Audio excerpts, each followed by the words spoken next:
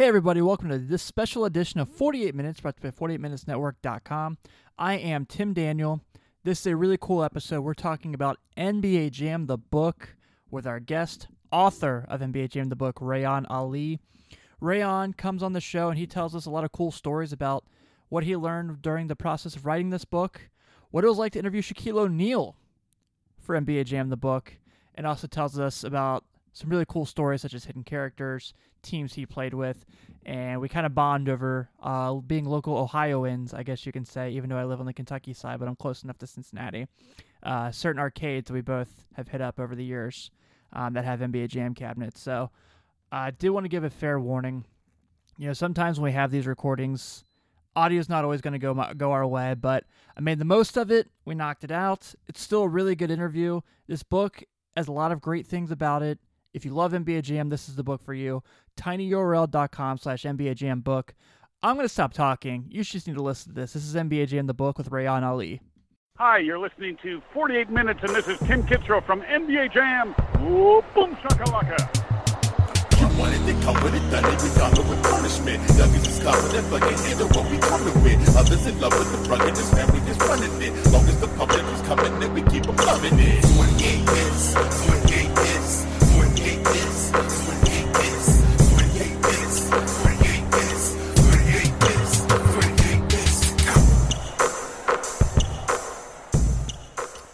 All right, folks, so if you listen to 48 Minutes every week, you know very well that NBA Jam is a big part of our show. Our pilot episode had Tim Kitzrow on.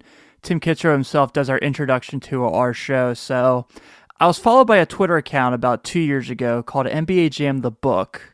And when I saw that this Twitter account showed up, I had to follow it. I had to know what was going on. So I'm lucky enough, as today that we are releasing this episode is the release day, October 22nd, of NBA Jam the Book. And we are fortunate enough for our guest today to be Mr. Reyan Ali, the author of NBA Jam the Book. Reyan, welcome to 48 Minutes. Thank you so much for having me, Tim. Thank you so much for having me. It's good to be here. So here's what's so funny is Reyan's writing this book. He lives in Columbus. I live in Cincinnati. So we connected on Twitter, but we're only 2 hours away from each other. It's a small-ass world, man. It's a Yes. small-ass world. I'm actually going to be doing one of my first appearances, or actually my very first ever appearance at a convention, hopefully in Cleveland, sometime before the end of the year. Nothing planned in Cincinnati yet, but if there is, man, I'd love to meet you. Yeah, absolutely. You got to let me know. Yeah. So, Reyan, first off, let's talk a little bit about you and yourself so our audience kind of gets a general idea of the man behind the book. Certainly. Let me tell you a little bit about myself. So again, my name is Reyan. I was born in Dallas, Texas, but I grew up in Karachi, Pakistan, and that's where I actually fell in love with basketball, which was in the 90s. So just to give you some context, I'm 33, and to grow up in the 90s loving basketball in Pakistan is to be in a very tough spot. Over there, the main sport is cricket. I ended up over there because of some family stuff. And I really fell in love with the NBA probably around 95, 96 or so. And a big part of the way that I kept in touch with the NBA was through Beckett basketball magazines, through trading cards and whatnot. This is back before full games were shown on TV. And then another big part of the puzzle was NBA Jam. In fact, that's how I got into the league in the first place, way back when. So, loved American pop culture as a kid, even though, I was born here and I grew up here for a period. I moved over there for a while. And then I always had dreams of writing someday. Worked as a freelance writer on and off for years after I graduated college, which was about 2008. And wrote for a whole bunch of different kinds of places about lots of cool subjects. Wrote for Rolling Stone, for Wired, for Spin Magazine, American Airlines In-Flight Magazine, which was kind of a cool one. Lots of all weekly free papers over in Cincinnati City Beat. I was there for a long time. Yeah. I was all over the masthead. Even when I wouldn't write there, they'd still leave me behind. I worked as a freelance writer for many years, doing lots of pop culture stories, nonfiction stories, lots of music stuff. Got to talk to some cool people. And then at some point, I decided that, you know what, I really want to do something more substantial. I really want to write a book. So then I found out about this publisher, Boss Fight Books. This was 2015. And I was thinking, boy, I really, really want to write a book. And I really want something that's substantial, something that people will be interested in, and something that probably has a really good story behind it. I mean, there's got to be something that's got some meat on the bone. And I started to think about it, and one idea that hit me was NBA Jam. And this is back in 2015, so I came up with this pitch.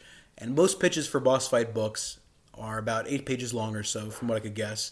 They're a little indie publisher out of Los Angeles. They only do books about individual video games. So they'll do a book about Galaga, a book about Super Mario Brothers 2, a book about a different series here, a different series there, Earthbound. So I was trying to think of something that, okay, what can I do a book about?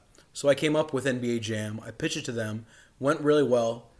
You know, I was trying to think about something that could take me back to my childhood, something that could take me back to an era when I was really interested and passionate about video games, like at a peak. And the basketball element added something cool too. So I started working in 2015 on this. And then 4 years later, on October 22nd, today, I am finally able to, more than 4 years later, I'm able to say that the book is finished and it is out, and it is a very strange feeling.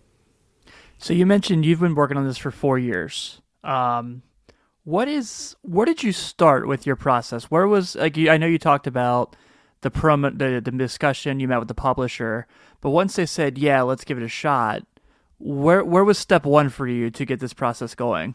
That's a good question. Probably the first place I looked was someplace that had some kind of developmental roster list. You know, something on there that said, okay, here are all the developers on the game. Here's who worked on the support side. Here's who worked on the hardware side, and try to track down people one by one. So my first source was, of course, to go over and think about these big players. I knew Mark Turmell, or rather I knew of Mark Turmell, who is the main creator of NBA Jam. He's the lead designer on the game. He also did Smash TV, NFL Blitz.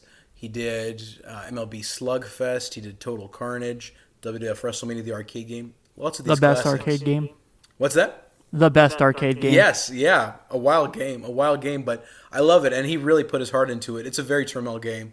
So yeah, at first I was going through and trying to find, okay, the obvious people to ask about, but then I was thinking, okay, who could I ask that's a little bit different? So I found John Robinson, who went by the name Johnny Ballgame over at GamePro magazine in the 90s.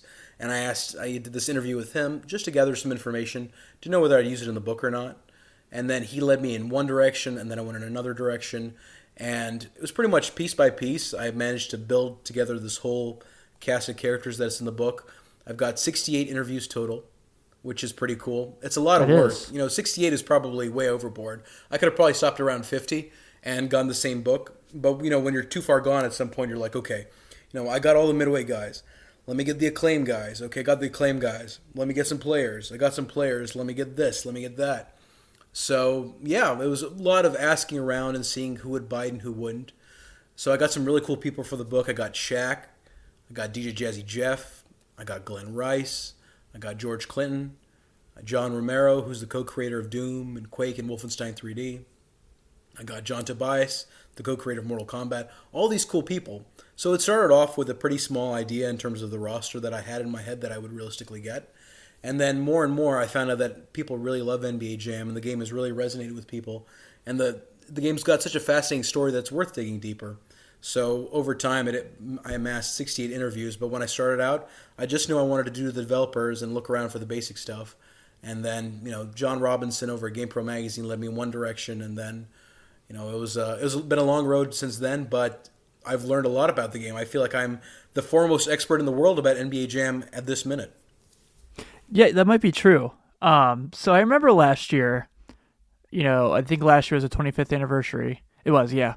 Yeah. And I remember, you know, like I said, you started following me a couple years ago, but last year Sports Illustrated did their 25th anniversary article on NBA Jam. When that came out, were you like, oh, son of a bitch? Or were you like, oh, cool, more insight? Man, that's a really good question. Yeah, I was definitely, part of me was like, oh, God, Sports Illustrated are doing something. And then I read the article, and it was a fantastic article, and I've even cited it as a source for one portion of the book in which I think I referenced like a quote or a fact or something like that. No, definitely, I wanted to be the first person to tell the story. Of course, realistically, you know, writing the book is a really long process, especially it's the first time I'm doing it on top of the day job and family stuff too. So when it came out, I was like, oh, that's a bummer, but I hope it won't, you know, really jut up too close to the book. And thankfully, it kind of covers on some basics of NBA Jam. So if you guys haven't read it, definitely go check it out. It's super cool. But my book is different in the way that this is a real deep dive. I mean, that's more of think of that as kind of an abstract of the story of NBA Jam, or just, a little bit of a synopsis of some of the key parts of it. But what I do is I go back in and I flesh out what Midway was, what happened to Midway, what happened to NBA Jam. That style of game was so popular, and then it kind of faded off. So I look at that. I look at NFL Blitz. I look a little bit about the hysteria of Mortal Kombat at the time. I take a lot more of a deeper look, and I take some angles that would be pretty tough to replicate, I'd say, without doing a little bit of legwork. I mean, I found the guys who wrote the very first ever NBA Jam strategy guide and told their story, which is one of my favorite stories in the book. Super cool. So it's much more extensive than the Sports Illustrated article. That said, those guys did an awesome job. I believe their names were Alex and Dan. So definitely check that out. But the book is going to be a very different beast in that way. A lot more perspective, and I'd say a lot rawer than that too. So one of my favorite NBA Jam facts is it's well known that so the backstory for me here is I'm a diehard Chicago Bulls fan. Mm-hmm. So, of course, there's the rumor of if you play the Pistons and the game's close at the end of the game and you shoot the game-winning shot as the Bulls, you'll miss. Oh, yeah. And that was something that always made me laugh. And that is true. It's wild. I mean, to think that the kinds of things that they did at Midway, I'm sure other people could do them now here and there, but Midway did them with such panache. So the story about that, so that is true. So Mark Turmel, the main creator of the game, he is from Michigan. He grew up in Bay City, Michigan, and that's where he went to high school and whatnot. He ended up going over to California to pursue being a computer programmer in the 80s. And he loved the Pistons, though. So this is something that he always loved, the Pistons. And then he ended up working in Chicago at Williams Valley Midway. And this is like right when the Bulls are starting to really take off, like late 80s. Is when Turmel joins. But the Bad Boys Pistons are still really in the mix. I mean, they're winning those championships for a brief period. And over at Midway, I love that this happened, is that, almost everybody in the office was a Bulls fan, or all the key people were. Like John Tobias and Ed Boon, the co-creators of Mortal Kombat, you can find them wearing Bulls merchandise and old photos and videos and things like that. But Turmel, on the other hand, he was a Pistons fan. And there was a time when the Pistons won the championships and beat the Bulls, or narrowly edged out the Bulls at some point. I forget the specific chronology over there. Whatever the case was, Turmel, when he was like at his peak Pistons fandom, he would go around the office and he would chant "Bad Boys" like right at the Midway guys. So that's how much basketball mattered to these guys. So then so this is of course pre-NBA Jam, and then of course the Bulls just go off like a rocket, and then by 1993, 1994, it's clear that the Bulls are the team in the league. And they're going to be the team in NBA Jam, with or without Michael Jordan. In the game, it's Scottie Pippen, and I think it's Horace Grant. Yep. And B.J. Armstrong's the substitution. Be found. What's that? B.J. Armstrong's the substitution. Yes, exactly. Yeah. He's always. I love that smile of his. I can still see his smile in my head. He's got that kind of like goofy smile on his face. So this game was so huge, or basketball was so huge. And keep in mind, they're also working in Chicago. This is like peak Bulls time. I mean, this is the peak Jordan era. Anyways, they're working on NBA Jam. They've gotten the license to the league and whatnot. And then they're wrapping up the work on the game. But Turmel cannot cope with the fact that the Bulls would be the best team in his game. Like, even though they're incredible in real life and the Pistons have had their moment and the moment has passed, he still held on to that. So he stayed loyal to his Detroit Pistons fandom, and he tweaked the stats so that if you're playing the Bulls versus the Pistons, in the last quarter, it's going to skew towards the Pistons. So that even if you're up ahead as the Bulls, they're going to start to choke at the end. And some of the other programmers figured this out or found out about it.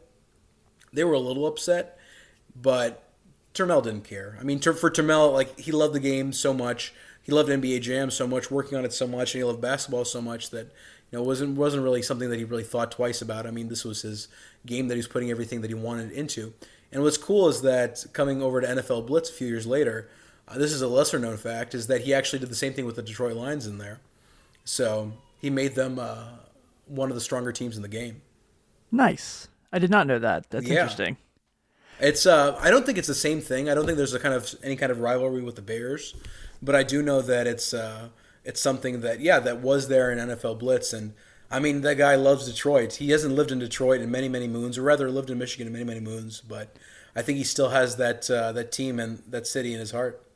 That makes sense now why the Red Wings are so overpowered in NHL hits. There you go. There you go. That's probably Turmel at work, knowing that, okay, now's my time to rep for Detroit in hockey. Yeah, absolutely. So the other Bulls fact is obviously, which is so funny. So like I said, our first episode, Tim Kitzrow told the Michael Jordan NBA Jam cabinet story. Mm-hmm. And all of a sudden lately it's like blown up. Like it's been like, yeah, you know, there's 4 versions of the game that have Michael Jordan, Ken Griffey Jr., and Gary Payton. And I'm like, yeah, we knew this a few years ago. And now it's like this big story again. Yeah, I think it's one of those things where when more people hear it or a different kind of person hears it, it just takes on new life. And the original story that I read that posted that, the one that I'd say is a really good source, was actually, it was written by John Robinson, that Johnny Ballgame from GamePro that I talked about earlier. He ended up writing for ESPN years later also, and then he talked about that Jordan, the whole Jordan story. I think that's the first time you can find it there with a credible source. That was like 2008 or 10, something like that. And then, yeah, it just keeps popping back up. But yeah, the story is that Michael Jordan was such a big fan of NBA Jam. Now, even though the game came out and he would not let his license be not let his likeness be in the game due to licensing issues, I mean, he knew that he was worth a lot, and I don't think there's any way on earth that Midway would ever be able to pay that, much less even think about paying it. So he was out of the game. But he loved NBA Jam so much at the time, or it was such a big fad at the time, that he had his management reach out to Midway and say, hey, I want an NBA Jam cabinet of my own with me in it. So Turmel and his team, they've verified this multiple times. So this is one of those crazy urban legends that I think is actually true. And they went and they made a special version of the game that had Michael Jordan in it, but not just Michael Jordan. It had Gary Payton, who wasn't in the game at that point. Now keep in mind, Gary Payton's iconic, but he's there in Tournament Edition right, with the Sonics, not in the original NBA Jam. So it's got Gary Payton, Michael Jordan, and the third one is Ken Griffey Jr., who was also a fan of the game. And what's cool is that there's headshots out there. I posted these on Twitter before. I'll probably repost them again soon, of Ken Griffey having his headshots taken from different angles and then sending those photos in over to Midway, which is crazy. I mean, Ken Griffey Jr. is on top of the world this time, and he's taking time out of his day to have his headshots taken because he wants to be an NBA Jam. But, I mean, in 1993, 94, who wouldn't want to be an NBA Jam? Yeah, not to mention he had Ken Griffey Jr. baseball at that time, which was phenomenal. Yeah. Man, he was really on the top of the world when it came to video games at that point. Yeah. And, no, it's so cool that this is something that existed. So, unfortunately, those releases never made it out of the wild. Those are just in the few collections of, Ken Griffey and of Jordan and of Payton. But Mark Turmel says that he still has boards somewhere in his house. I'm guessing somewhere in a garage. Maybe they're unlabeled in a big box, like an old batch of arcade boards. Somewhere in there is the Jordan board, the Jordan Griffey Payton board. And that's one place I know where it is. The other one is in Gary Payton's house in California. He's got a place in California where he's got 2 mint-condition NBA Jam cabinets, and both of them, I believe, have that version on there. Now, I've been unable to get Turmel to go out to his garage or out to his space and take it out, even though I'm like, look, people are going to die for this. This would solve such a huge mystery. This would put a cap on something that people have been talking about for years.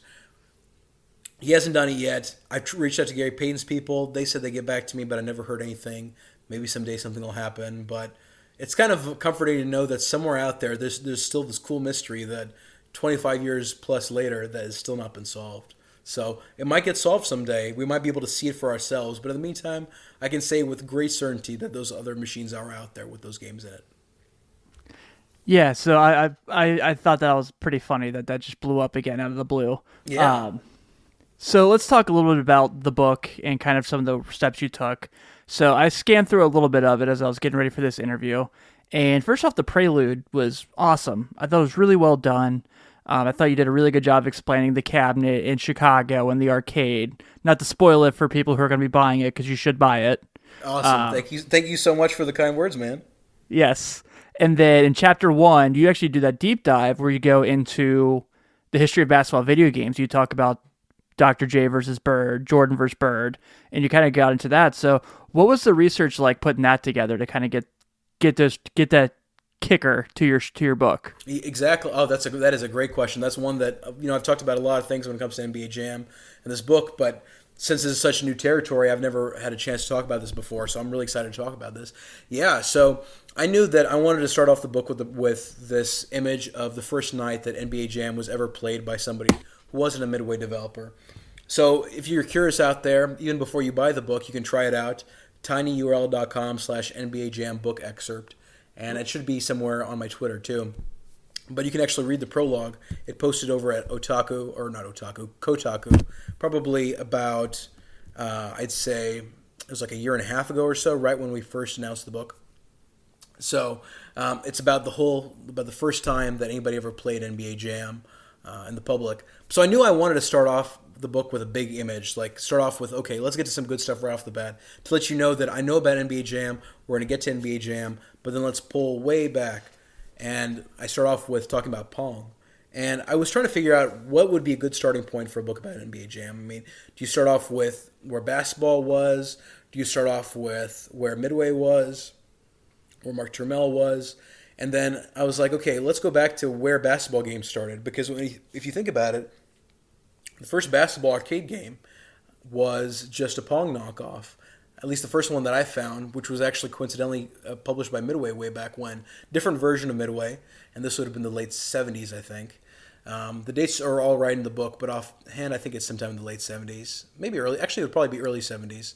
But yeah, so I was really like, okay, where did basketball start? Where did arcade basketball start?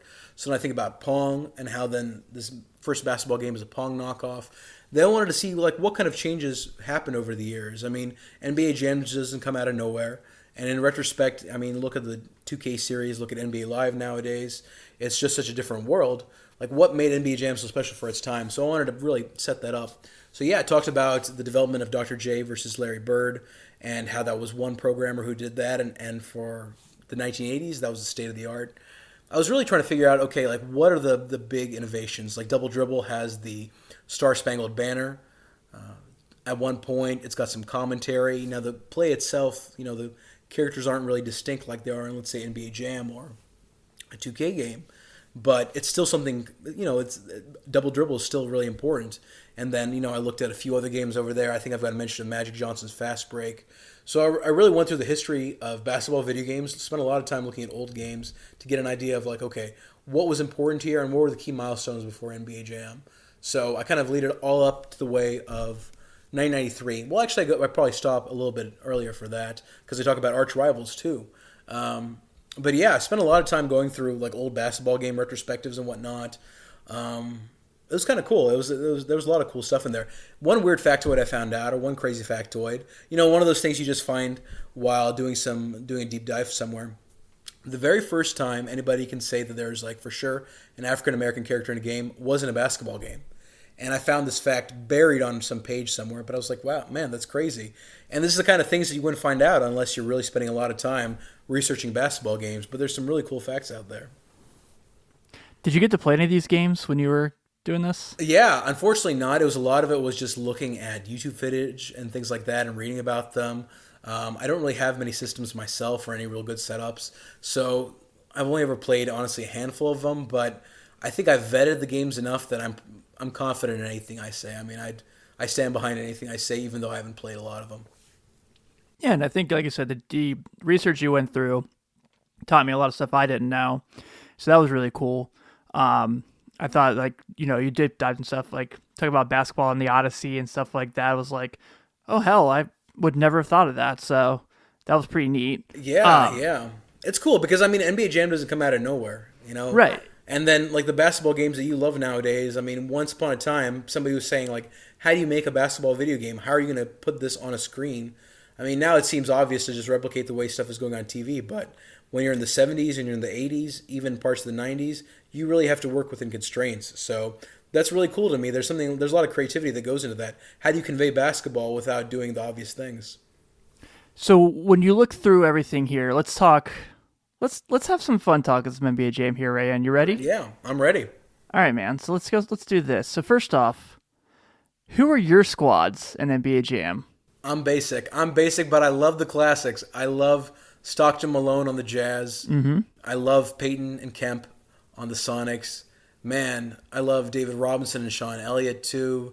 Charles Barkley and Dan Marley. I love a ton of them, but above all, heads and shoulders, it's got to be the Jazz and the Sonics. They're the classic picks for a reason, but I have a soft spot for all those guys in my heart. I love the Jazz, loved the Sonics as a kid. Was heartbroken when the Bulls just killed them, and actually killed both of them 2 times. How many times did the Sonics go to the finals? Yeah, Sonics once, Bulls twice. Absolutely Jazz heartbreaking. twice. Okay, that's what it was. Yeah, heartbreaking. So, but in my head, in NBA Jam, there's no Jordan. They can be kings. It's their little heaven. They can roam there forever and score as much as they would like and win as much as they can. So no, I love the Sonics. I love the Jazz. Okay, yeah, I was. So my hidden team, I found out, and this is how I learned this. You'll get a kick out of this. So we have a local. I'm sure you guys have them in your area. A barcade where they have cabinets where you can drink and like play arcade games all night for free. Oh yeah. We've got a handful of them around here. Yeah, so 16 bits in Florence. I mean, in Cincinnati. I know it's in Columbus too, probably. Yep, there's a couple of them. There's one right near me. So they have one of the original cabinets, and I played against people who played with Mark Price and Brad Daugherty. I got kicked off that cabinet because they kicked my ass. Wow. Who were you playing as at the time? Was it the Bulls? I was the Magic. So it was Penny and Nick Anderson, I believe. Okay. Yeah, Damn. and Penny's like my favorite player ever. So that's always a... Penny's amazing. There's a cool little story about Penny and NBA Jam. It's more about focused on Shaq, but yeah, there's a cool story over there. Can I launch into an impromptu story Please before do. we come back to this? Okay, cool. So one of my favorite things I found out was that so I got to interview Shaq for the book, which was super cool. It took a lot of work. I spent 5 months hunting him down and finally got him. And when I got him, I was like, okay, I got the big fish. I got somebody on there who I can tell my mom about. I can tell my mom I got Shaq for the book. So my mom, that would mean something. I mean, God bless her, but Glenn Rice won't mean anything. For Glenn Rice, it means a lot to me. Or for me, Glenn Rice means a lot. For her, not so much. Anyway, Shaq told me this great story about how back in the day when NBA Jam was so huge, he had at least one cabinet, if not 2, at his house. And all the key Magic guys at the time, Dennis Scott, Penny Hardaway, Nick Anderson, maybe Scott Skiles was part of that list too. They would all come over to his place and they would play NBA Jam together. And I just love that image of that classic Orlando Magic squad all playing Jam together. And then when they went on the road, the story is that everybody thinks is that Shaq had 2 cabinets. He had one NBA Jam they took with him on the road, and he had another one at home. Well, he told me that would be a little too unfeasible. So what they actually did was they had a Sega Genesis, and then on the road they would take the Sega Genesis with a copy of NBA Jam, maybe Tournament Edition at this point, and they would go over to a hotel room at this, after a bus ride. So he would get off the bus and he would say, meet me in the room at 10 o'clock. If you're not there, you're going to hear about it tomorrow. And then the entire classic Magic squad would go up to the room. Penny would be there. Shaq would be there. Nick Anderson would be there. They'd all be playing NBA Jam for money. I mean, they were just really into this game. And I loved this image. Like, I love the Magic. I mean, the Magic is one that, I mentioned offhand, the Jazz and the Sonics. But, man, I was crazy about the Magic.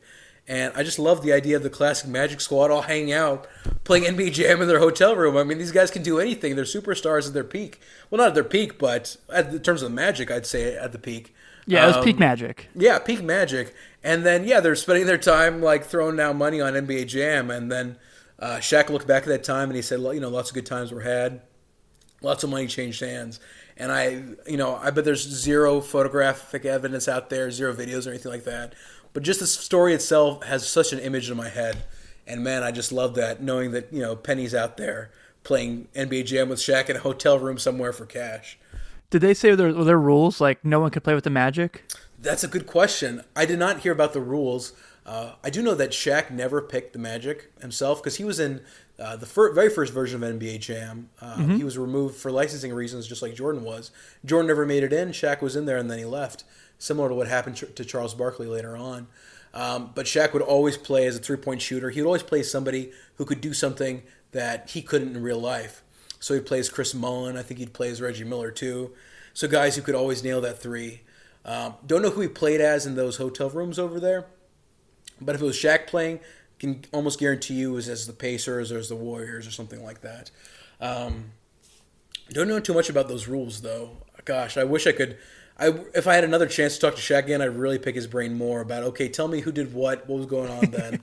But just the surface level story he told me and the few details he did were... Yeah, that's great enough as it is. Yeah, I mean, it's just crazy. I just love that image. I mean, and the thing is also is that if you look at it through 2019 eyes, it doesn't seem as weird that people are playing video games together who are, these pro athletes or, people of different walks of life. But back in 1993, I mean, it's a different era, and video games definitely had kind of a stigma to them, I'm sure, still within the league, and everybody was still getting used to them. So it's just so cool to me that they're all hanging out together, playing video games in 1993. And Shaq, by the way, very hardcore Sega guy, does not have any respect for Nintendo, from what I could tell, based on my one conversation with him, and then another interview I dug up from way back when that he did about something. Actually, maybe that'd be going too far to say he has no respect for Nintendo, but he's definitely 100% a Sega man over Nintendo man. Please tell me you guys talked about Shaq Fu. We did it for a couple minutes, and I told him about the site. Have you heard about the site where they take old Shaq Fu cartridges and they destroy them? No. God, it was I think it was actually ShaqFu.com for a minute. I'm not sure if it's still around. I think their project was to eliminate every copy of Shaq Fu in existence because it was so bad. And they would either buy, I don't think they would buy them off of you, but they would ask you to send them in so they could destroy them or do something with them. So I talked to Shaq about this. I was like, look, I'm not going to get a chance to talk to Shaq every day. I got to ask him. So I talked to Shaq about this, and he kind of hand waved it off, and he was like, I made a lot of money on that game. Don't worry. So as in, he was like, that game did just fine. And he said that the technology wasn't really where he wanted it to be at the time. So that said, though, he didn't really have anything bad to say about Shaq Fu. I'm sure he still loves Shaq Fu. But yeah, we talked about it for a couple minutes. Found out that he also likes to play Mortal Kombat. I asked him about his favorite Mortal Kombat character, and I'm pretty sure he said a character from Tekken, which now gets me pretty confused in retrospect because he seemed very confident in Mortal Kombat. But I'm pretty sure he said Law from Tekken. And he talked to me about he used to like to play Punch-Out too. And then also before NBA Jam, it was all about Double Dribble. And then he said when NBA Jam came along, Double Dribble just went to a side. So, no, he was a very cool guy, and I learned a lot of great little stories about what it was like to be as a player at that time in the league from the side of, the perception of video games and the kind of stuff that they're up to. So, yeah. That's amazing you got to interview Shaq. That's pretty, like you said, I've been blessed to interview a lot of amazing people. Shaq is one I have not tracked down. Yeah. No, it was incredible how it happened. So it took me a lot of legwork, some luck, and I was tracking him down for 4 or 5 months. His agent was super nice, and she was always like, I'm going to try to get him for you. And she wasn't able to. And of course, I'm like, I'm just happy to get him. I'll wait on, if you want me to wait for a year, I'll wait a year for Shaq. Shaq's worth it. Right. So I waited for months and months, and then at my day job, I work with these insurance agents. So I call them up about their websites. And then one day, I'm to contact her, and she's like, okay, he can talk today. And I get this text, and I'm like, oh, I got this appointment on my Outlook calendar for this insurance agent, so I got to go cancel that. So I cancel my interview with this, or my appointment with this guy. I don't tell him why I'm canceling, but I feel like I don't need to have a reason. It's Shaq. If Shaq was going to call you, I would. If I was at the hospital and my wife was giving birth, I'd do my best to step into the other room. I mean, I won't guarantee I'm going to take Shaq's call over a baby being born, but I'd at least try. So I'm over at work. And I get this text, and it's like, okay, yeah, Shaq can speak today. So I'm like, okay, all right, I got my questions over here. I know them inside out. So I take that time, and instead of doing that appointment, I go and I sit in this little huddle room at work, and I wait, and nothing happens. So, and keep in mind, it's probably only been 5 minutes, but for me, it's been an eternity. I don't get too nervous too often, but I was really nervous this time. I was like, it's Shaq. So I text his agent, and I was like, hey, I haven't heard anything. Any idea what's going on? And then she's like, shit, he hasn't called you? Give it a minute. And then just a few seconds later, I get an unknown caller on my cell phone. So I pick it up, and he goes, hello? It's like, it's totally Shaq. You can tell immediately by how he talks. And, I was pretty nervous at the time, but I think I handled myself well enough and got all the key questions in without fanboying out or anything like that. He was pulling out of his driveway somewhere I think he was in Florida at the time, yeah. So part of the conversation was him talking about, the ding, ding, ding sound that it makes when your seatbelt isn't plugged in or your door's a little open. So we talked about that for a few minutes, and I was thinking, man, this is so weird. I'm at my office job in Columbus, Ohio, in a huddle room, talking to Shaq as he's pulling out of a driveway in Florida. I'm on his car's speakerphone, and I'm talking to him about NBA Jam. I was like, man, my life is really, really cool sometimes and very weird. So I got to talk to him, and he was super cool. I mean, I've got all the best things to say about him. I mean, I'm a no-name who came in when I came into that interview. I was on there with, the NBA Jam book being something to talk about. But, he did it pretty much, he did me a solid, and so did his agent. She's awesome. And then once I got done with the interview, I was like, oh my God, it happened. I finally got him. And I come out of the room, and my coworkers were there. They knew that I'd be talking to him that day because I could not keep my mouth shut. And they're like, did you talk to him? I was like, yeah, I talked to him. So then I played them the recording, and then their faces would just light up like, oh my God, that's Shaq. You just talked to him. And that was a very memorable day. I mean, it was one of those things that I'm going to remember when I'm old very, very well, of how well that went. I got all my material in, got some good quotes for the book, got some good stories, and I made a really cool connection that I hope I can get the book in Shaq's hands someday. So I will kind of tell you a little bit of Shaq pop culture I have in my house that you'll appreciate. I know I got Skills on vinyl. That's amazing. Yes. Wow. That, there needs to be, I wonder who the biggest Shaq collector in the world is. Like, somebody's out there. They've got it all. They've got all those Shaq figures from the 90s. They've got every version of Shaq Fu. They've got all of his jerseys. I mean, they've got, blue chips on 5 different formats. They've got it all. They've got all of his video game covers that he was on. I've got the Shaq Gnosis in my sneaker closet. What's that? I have the Shaq Gnosis in my sneaker closet. See, there you go, the Shaq Gnosis. Yeah, I mean, there's, and imagine if you count all the products that he's endorsed over the years, considering that he's endorsed pretty much everything. Like, if you had a collection of that, I mean, that would be something to see, like the ultimate Shaq collection. All the stuff he's endorsed and all the different products with the Shaq name on it. I bet there's some crazy good stuff out there that people have forgotten about. Like, I wonder, like, was there ever like a Shaq Halloween mask? Like, there had to have been at some point. Like, when he was really hot in like 93, 94, 95, there had to have been like a Shaq Halloween mask. He had a candy bar. He had Shaq bar. He did, yeah.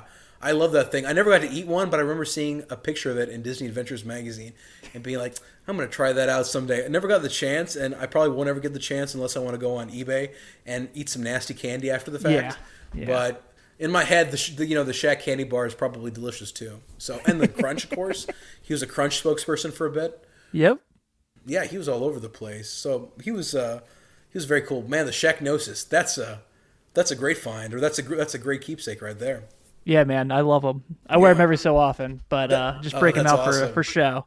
That's awesome. You can't wear them. You can't wear them out. I mean, you can't you can't wear them out so much that you're gonna hurt those puppies. You got to take care of those things. Oh, I do. Trust me. I got 100 pairs of shoes in my closet. Trust me. That's awesome. Yeah. So, a little bit more about the game. Obviously, I think one of the things people love the most about NBA Jam is the hidden characters. So, every team had a different person. They represented like something different. Obviously everyone always references DJ Jazzy Jeff and the Fresh Prince, Bill and Hillary Clinton. I know in the On Fire edition, which we'll get to on PS3, they had a few extras as well. I know like Obama and Biden were a team and stuff like that. When you kind of did your research on the hidden characters, what really jumped out to you as far as like, one, the array of licenses they got for this, and two, just like, oh hell, they got that guy? That's pretty awesome. Yeah. So the thing with the NBA, with this that I get into in the book, which nobody's ever gone into before, is that the secret characters weren't anything that they were ever actually officially licensed for. So as in both, when I talked to DJ Jazzy Jeff and George Clinton, both of them said to me they'll never remember getting paid for it or ever signing off their likeness for it. Now they're not like super salty over anything, but neither of them, it sounds like, ever had any kind of say in being characters in NBA Jam, which represents just where video games were at the time. I mean, it was kind of a Wild West. Being a video game at that point was such a big deal because this is before mods, really. This is before, creative characters and before a lot of endorsement deals that you get nowadays. So, so finding out the fact that they weren't ever paid or really notified of it was definitely a little kind of a funny feeling, thinking like, oh, I could have sworn you got a check for it. Like, I would have guessed you would have. But both of them were like, nope, didn't get anything. And never heard anything from anybody else about those secret characters getting paid for the earlier versions. But yeah, what just stuck out to me was like the variety of people that they got and people that I've either forgotten about or never seen before. Let's see who else was some of the weirder secret characters. There was Warren Moon, Prince Charles. There were 3 dinosaurs, and I think it was like a Sega 32X or Sega CD version. There was if you can't NBA Jam Extreme, one of the ones that Acclaim put out, there was Marv Albert, John Elway. I mean, I had no idea that Marv Albert was ever in any version of NBA Jam, or John Elway. And the more I'm sure this is just off the top of my head. I mean, there's a whole bunch more. Al Gore, Air Dog, that kid who I managed to talk to for the book. He's all grown up now. He had a really good story. And just really learning about the secret characters and how one thing led to another was pretty cool. So just to give you a little bit of context about that, the secret characters were never planned to be like a big selling feature for NBA Jam. It kind of happened by happenstance. And with that original game at Midway, the guys, once they got done with the development process, they went and they had their photos, their heads scanned in once they were all finished. So they're like, okay, this might be a fun thing as a little keepsake for the game to come back to and say, oh yeah, I'm a secret character in that game. I made that game and here I am in that game. A way that they could show off, a way that they could win bar bets in the future, have something cool of their own in there. But one thing led to another, and those secret characters really took off, and people just could not get enough of the fact that there was hidden characters in NBA Jam, that when the time came to make the home versions, Acclaim was like, okay, yeah, let's do the Beastie Boys, let's do, Heavy D. Let's do all these people, like from just across the spectrum of sports and pop culture. I mean, Randall Cunningham was in there. Larry Bird was a secret character at some point in one of the original versions. I'm sure he got a check for that. He had to have. Oh, I'm sure. Yeah. But it was so cool learning, it was very spontaneous. It was very organic. And one thing led to another. And now you've got this crazy roster. I mean, you could put Fresh Prince next to Bill Clinton, next to MCA from the Beastie Boys, next to George Clinton, all part of the same franchise. And then on Fire Edition, they had Obama, Biden, Palin. Who else was in there? John McCain. You could also play as George W. Bush. I'm sure there's some other ones I'm forgetting. I think maybe Dick Cheney was in there too. So it's just a crazy, diverse cast of characters, and it's one of the special features of NBA Jam, and I think it's one of the reasons that people still love the game so much. Yeah, absolutely. Because I know there was rumors forever, and maybe you can confirm this, that there were some cabinets that on the side of it, there was like a small piece of paper that actually had the cheat codes to unlock characters. Yeah, people would do that. They would handwrite that. Have you by any chance been, so you're over in the Cincinnati area, have you ever heard of this place called Arcade Legacy? Oh, have I? Oh boy, are we talking about the same cabinet? Have you seen the Arcade Legacy cabinet? The one in the Cincinnati Mills Mall? Yes, yeah. Yep. The abandoned mall, yeah. And that's got those hand-taped NBA Jam codes on the side. That's exactly what I thought of when you mentioned that. And I'm not sure if you that had it when you went, but I've got a photo somewhere I took way back when I went there myself. And it was so cool, yeah, handwritten codes. All these years later, I mean, you could just pull up your phone and take a second to get them. But to see them handwritten on the side of a cabinet is very, that's very analog, very old school, very NBA Jam. So yeah, there were, I'm sure there were handwritten notes on the sides of machines. I do know that there were strategy guides. The one I cover in the book is called How to Win at NBA Jam. That was photocopied and shared over and over in arcades across America, to the point that people were getting upset that these secret characters were publicized to the point that these guides were being sold, and arcade operators were like, there's this little cottage industry in arcades of people selling NBA Jam guides and NBA Jam codes. We don't like it. So, and it was such a big thing that, yeah, people were selling NBA Jam guides, putting those codes out there everywhere. There was all kinds of secrets, all kinds of rumors that the cheerleaders were in the game. Maybe the cheerleaders weren't in the game. So it's wild stuff, and it really spoke to the fact that NBA Jam really just ignited people's imaginations. They just loved the idea, like, anybody could be in that game. You don't know, anybody could be there. Ken Griffey Jr., maybe he's in that game somewhere. You never know. So it's just so cool to think about. Yeah, it's so funny. I'm so happy. It makes me so happy that you knew about that one cabinet in particular. So yes. That's awesome. That's so cool. I love that spot. I actually, there was a section for the book that I was working on that I ended up having to cut, that hopefully I'll be able to come back to someday in the event that this book does well and I can put it back where it's supposed to be. But it was about Arcade Legacy. I love that spot. I went to the old version that was in a strip mall. This was like 2000 and maybe 11, 12, something like that, I think. There was a version in a strip mall for a bit. Maybe it was 2010 even, before they moved over into the bottom of that abandoned mall. But man, I love that spot and I love that machine. Yeah, it's still got those codes taped on the side last I checked, which was sometime, I think, maybe earlier this year. So Yeah, that's a fantastic place. What a cool little arcade. Yeah, it's a pretty popular one around here for sure. Yeah.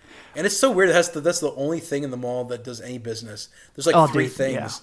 That place is really. I bet that place is a crazy good story too. Well, when we're not on air, I can tell you some great stories about that mall. Oh my god, I would love to hear him. I would love to hear him. I got to tell you, last time I was there, I had this moment of panic. So for people who don't know, this is a massive, massive mall. It's something It's like empty. over 1 million square feet, something like that, which sounds absurd. But then when you go inside there, you're like, wow, this could be over 1 million square feet. Just huge. And I was in there last time, and it was closing down time. And, of course, there's, like, nobody there in this massive abandoned mall. And I hear people starting to lock the gates. And there's this one guard who goes around, I think he was on a Segway. Yes. And I had to track him down. I'm like, well, no. I'm still here. Like, my brother and I are still here. Please don't close, like, the gates. Like, you got to let us out. Because it would be, like, my nightmare to be trapped in there overnight. Like, that's the beginning of a horror movie. That's how you die, is in this abandoned mall in Cincinnati. So thankfully, that did not happen. I was able to track down this guy on a Segway, and I got out of the mall. But that was my last memory of that mall last time I went. I definitely want to go back, though. Well, when you are back, you'll have to let me know. Absolutely, man. Absolutely. It's such a cool spot, and there's so much to do in that arcade. I mean, I spent all day over there. There's some really cool people I've met over there, too. We found out how to hack one of the machines. I know we're like way off base here, but Yeah. we found out how to hack one of the machines, and we found like, I think it was like the Terminator machine or something like that. Oh, yeah? And we found WF WrestleFest on there. No way. That's awesome. I would. Yeah. Man, you'll have to show that to me in the event that we ever run into each other at this place. Oh, yeah. Well, that's gonna happen at this point. That's so cool. We're friends now, so That's so cool. Absolutely, man. Yeah, I'd love to meet.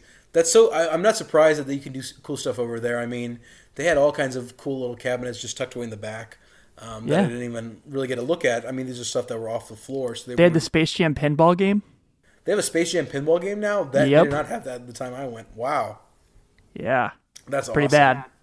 That is so cool. I have never had the good fortune to play the Space Jam pinball game.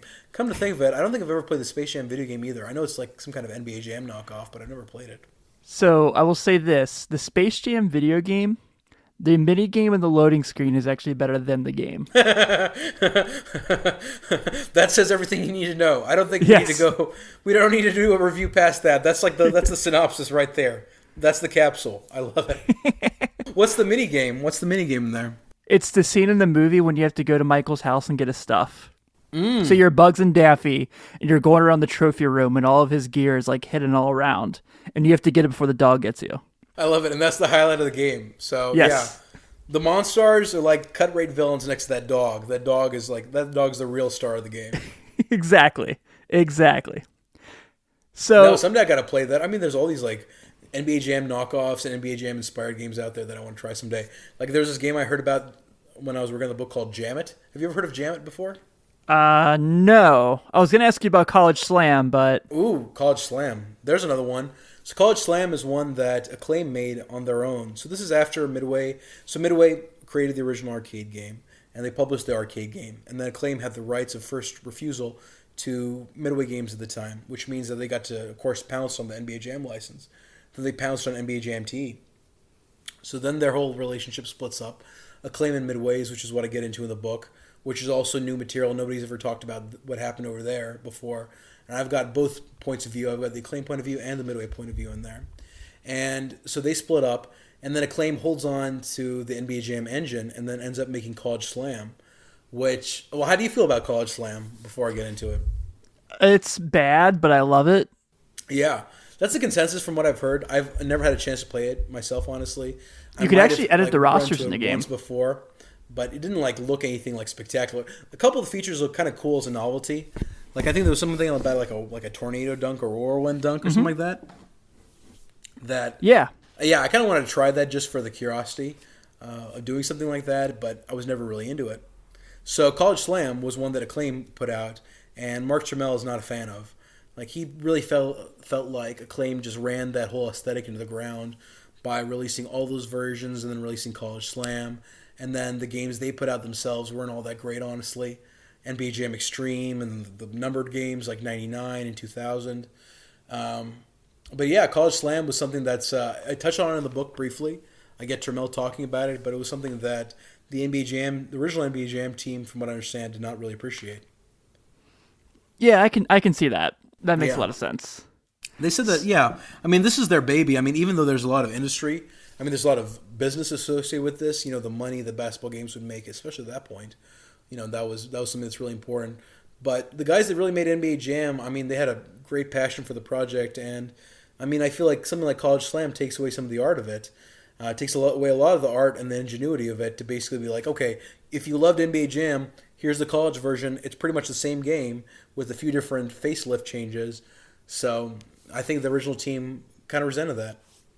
Yeah, because I'm trying to think, like, you talked about some of the kind of spin-offs. So, like, Showtime NBA on NBC with Shaq on the cover was a big one.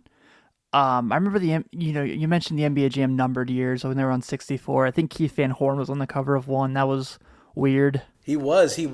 That moment when Keith Van Horn was the man. Man, I thought Keith Van Horn was going to be like, this guy was going to be I didn't think he was going to be like any kind of like real, like the guy, but I was like, man, Keith Van Horn, I thought he was poised for just like serious superstardom. Yeah. There's that time when Keith Van Horn was on the cover. I think, yeah, I found an old Acclaim ad. It's got Keith Van Horn in it, and I forget who it's got from the football side and the hockey side, but it's got Keith Van Horn representing NBA Jam, whatever number, and then Stone Cold Steve Austin representing WWF Attitude or WWF Warzone. Warzone, yeah. Yeah, side by side. So you got Keith Van Horn and Stone Cold Steve Austin, the duo of 1998. Like, oh, I just love that right there. Yeah, I mean, some of those numbered games, they took a turn for the worse, but NBA Showtime, that's the original Midway lineage. So's NBA Hang Time. Original development team people worked on that. Mark Trammell worked on both those games. He also worked on NBA Ballers. So get into Ballers for a few paragraphs in the book too. I mean, yeah, it's really cool. NBA Jam has had its fingerprints on all kinds of games.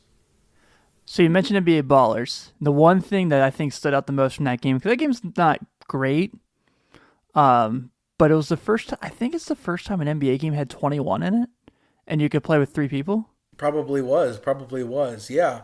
You know what's cool about NBA Ballers is this is something I found out after the fact, or rather while I was writing the book, long after I was into the games the first time myself as a fan, is that NBA Jam in its very early stages, when they were trying to figure out how they're going to do it, there was a brief time when Mark Trammell wanted NBA Jam to be one-on-one. So this is going way, way back. But yeah, he eventually got to realize that with Ballers. And he wanted to do something different when they got on the home consoles. I mean, NBA Ballers was the first game that they did on the home consoles over there. So yeah, they wanted to do something different. So that's how they ended up with that. That's crazy. Yeah. So I do want to get into, because I know we've already gone over more time than you asked for, so I greatly appreciate you. Of course, man. Of course. Yeah.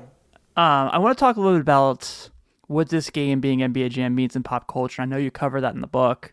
So obviously it's something that people always know. People know the voice of Tim Kitzrow. They may not know who Tim Kitzrow is, but when they hear Boom Shakalaka, they hear He's on Fire, they hear Kaboom, they know who it is. And he did all of those for us on our show, and we did not ask him. That's awesome. Yes. That's the kind of guy he is. He just goes right into those spontaneously. I mean, he'll just, if you're excited by that, if you love NBA Jam, then he's going to go right for it. Yes, he will. He actually just did some stuff. So I'm a college basketball writer, and so I cover Xavier, I cover Northern Kentucky University, I cover UC. He just did a video with Xavier to announce the Big East schedule. That's awesome. I haven't seen that yet. I'm gonna have to check that out. He's always up to something. Exactly. The guy's made so much money off his voice. Yeah, and in some ways he hasn't made that much money when you think about it too. Are you familiar with Tim Kitzrow's whole story of getting paid in NBA Jam? Yeah. Yeah. It's a little on the sad side. So he's kind of he's obviously like this cult hero, and he's got some amazing stories and amazing life experiences. But in my book, if there's anything of a tragic figure, it's probably Tim Kitzrow.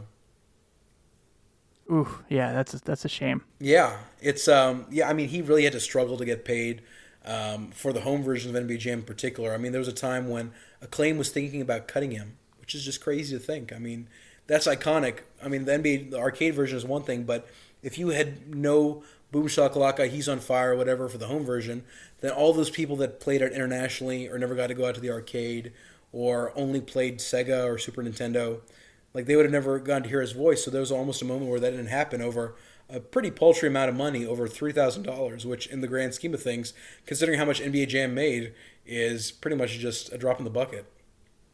Yeah, absolutely. Yeah. So this game, pop culture wise, is, like we're saying, it's just huge. Homage has an NBA Jam T-shirt line, which is super cool. I have the Bulls one, I have the Magic one. There's been so many spinoffs. It's referenced all the time. Kitzro's done stuff for the Warriors. He did stuff for your Bleacher Report to use. Would they reference NBA Jam? To you, what does this game mean pop culture wise for future generations? Pop culture wise, I think it's going to be it's definitely going to always symbolize the 90s. It's always going to symbolize 90s basketball. I feel like it's one of those things I have a little paragraph in the book about, even though this is a book about a video game, it's also a book about basketball. So I take a little look at like where basketball was at the time and who the key players were and what was going on over there. And I think back to all those classic things of 90s basketball, like, starter jackets, like, all those amazing trading cards from Topps and Fleer and Upper Deck. I think about NBA Inside Stuff. I think about NBA Jam over there too. I mean, that's always going to be a part of 90s basketball. Aside from the video game side, I think, 90s basketball fans will always have a soft spot in the heart for NBA Jam. Video game-wise, I think NBA Jam is going to still continue to be played, probably 50 years from now. It'll probably be, of course, it'll be in a museum somewhere or some kind of emulator that you'll be playing on or something like that.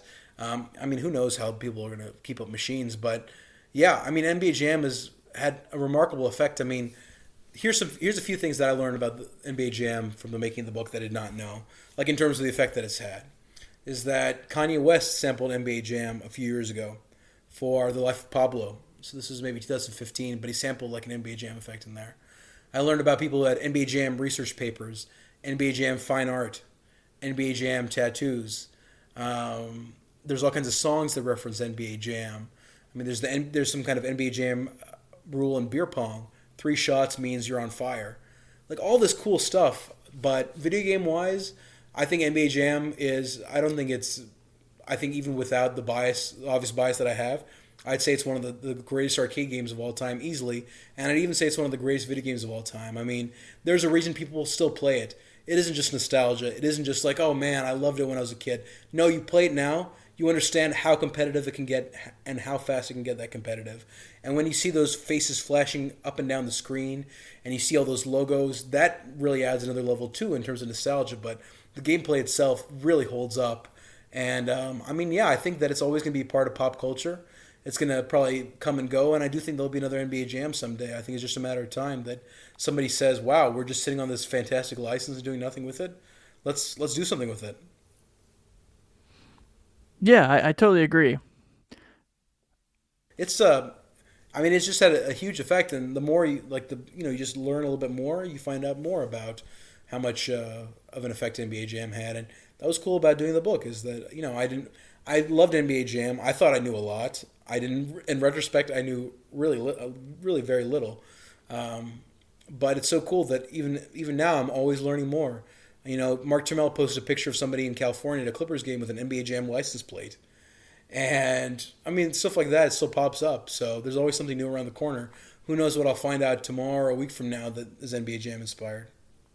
Yeah, you're not kidding, man. It's something that means so much to my life. Yeah. I know. As like you said, as a lifelong basketball fan, as a basketball podcaster, as a basketball writer, it's something that means so much to me. All right, man. So like we said, this is launch day. This is the day the book is out, that the public is hearing this wonderful episode of this podcast we did. Tell everyone who's listening, first off, why they should buy NBA Jam the book, and second, where they can buy NBA Jam the book. Oh, man, going for the hard sell. All right, here we go. All right, this is, for the first time, the definitive story of the greatest arcade basketball game of all time. Jurassic Park made $343 million, let's say, in 1993. That same year, NBA Jam made $1 billion in quarters. Nothing to do with the home versions, only the arcade game, $1 billion in quarters. What must it be like to have been at Midway in the early 90s, creating a game like this? Where did it come from? What kind of effect did it have on these people's lives?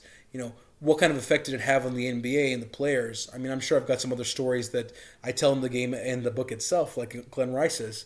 So if you want to learn really about the whole lore of this game, it's something really cool. And even if you're just interested in the video game development aspect, I mean, or if you have even a passing interest in it, you'll definitely meet some interesting characters. I mean, Mark Trammell is fascinating. I mean, my main character is somebody who earned $10,000 a month as a teenager programming Apple II games. And with NBA Jam the book, you get Mark Trammell's life story. You get the acclaimed Midway saga broken down. You get the end of Midway and how they went out of business. You get the story of the first NBA Jam strategy guide. You get all kinds of cool factoids. And you get an interview with Shaq and DJ Jazzy Jeff in one book. And, of course, George Clinton, John Romero from Doom.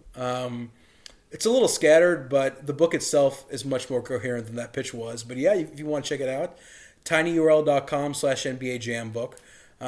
The Kindle version is live as of right now. And then I think the other e-reader version should be live too. The physical versions will be going out very soon. We're still waiting on them to come back from the printers. It's just a matter of time. But if you want to read it now, you can check it on Kindle ASAP. tinyurl.com/NBAJambook. And I'm over on Twitter at twitter.com/NBAJambook. Always posting all kinds of cool old stuff. I love your Twitter account. I got to say that. So I love that you post all these classic video game ads. You have all this nostalgic stuff. All these pictures you got from like Undertaker shots for WrestleMania, the arcade game. You know, you showed some Shaq Fu ads recently. Just brings me back, man. It's so cool. Yeah, man. Well, thank you so much. The Twitter's taken on a life of its own. I originally was just doing it to supplement this whole idea of this book, and then I started to take one thing, and then do another, and then do another, and now the Twitter is almost it works alongside the book, but it's almost its separate thing, and it's been a lot of fun going in and doing some deep dives, and I post lots of really weird, obscure stuff, and I spend a lot of time digging. You know, there are people out there that love records that they're out there they go crate digging. I do that in terms of like video game nostalgia. And I've done like a little bit of basketball stuff here and there. I probably need to pick up the basketball stuff more to show off some of the cool stuff that I've got on that side too. But I mean, just going through that stuff brings back memories and also like teaches me all kinds of new things about games too. I get to go back and look at old video clips with fresh eyes and see how they look in 2019, which sometimes is the same, sometimes it's a little bit different. So yeah, and I've got some really very cool NBA Jam finds that should be coming up on there very shortly. I've posted some stuff so far, but there's going to be more cool stuff to come. Excellent. Well, man, I wish you the best of luck with this book. Thank you for writing this book. As a lifelong NBA Jam fan, I'm so excited to knock it out. And thank you, of course, for giving me an hour of your time to talk about it and promote it. So please, everyone, like he said, tinyurl.com/NBAJambook. Did I get that right? Yes, you did. You nailed it. Perfect. Yeah, no, thank you so much for having me on, man. And honestly, it's just a pleasure to talk about this game and to see, it inspires so much love and nostalgia and so many cool stories and little facts and whatnot. So, yeah, thank you so much for having me on. It's been a pleasure. And, yeah, if you ever want to run it back, of course, there's so much to do with this book. Maybe I'll have something else that's cool that's going on in NBA Jam related in 6 months. Maybe there's going to be an audiobook at some point. Who knows? Hey, man, I'm here for whatever you need me to do to promote this, so... Hell yeah, man. Thank you so much for having me on. All right, everyone. Have a good night. And, of course, boom shakalaka.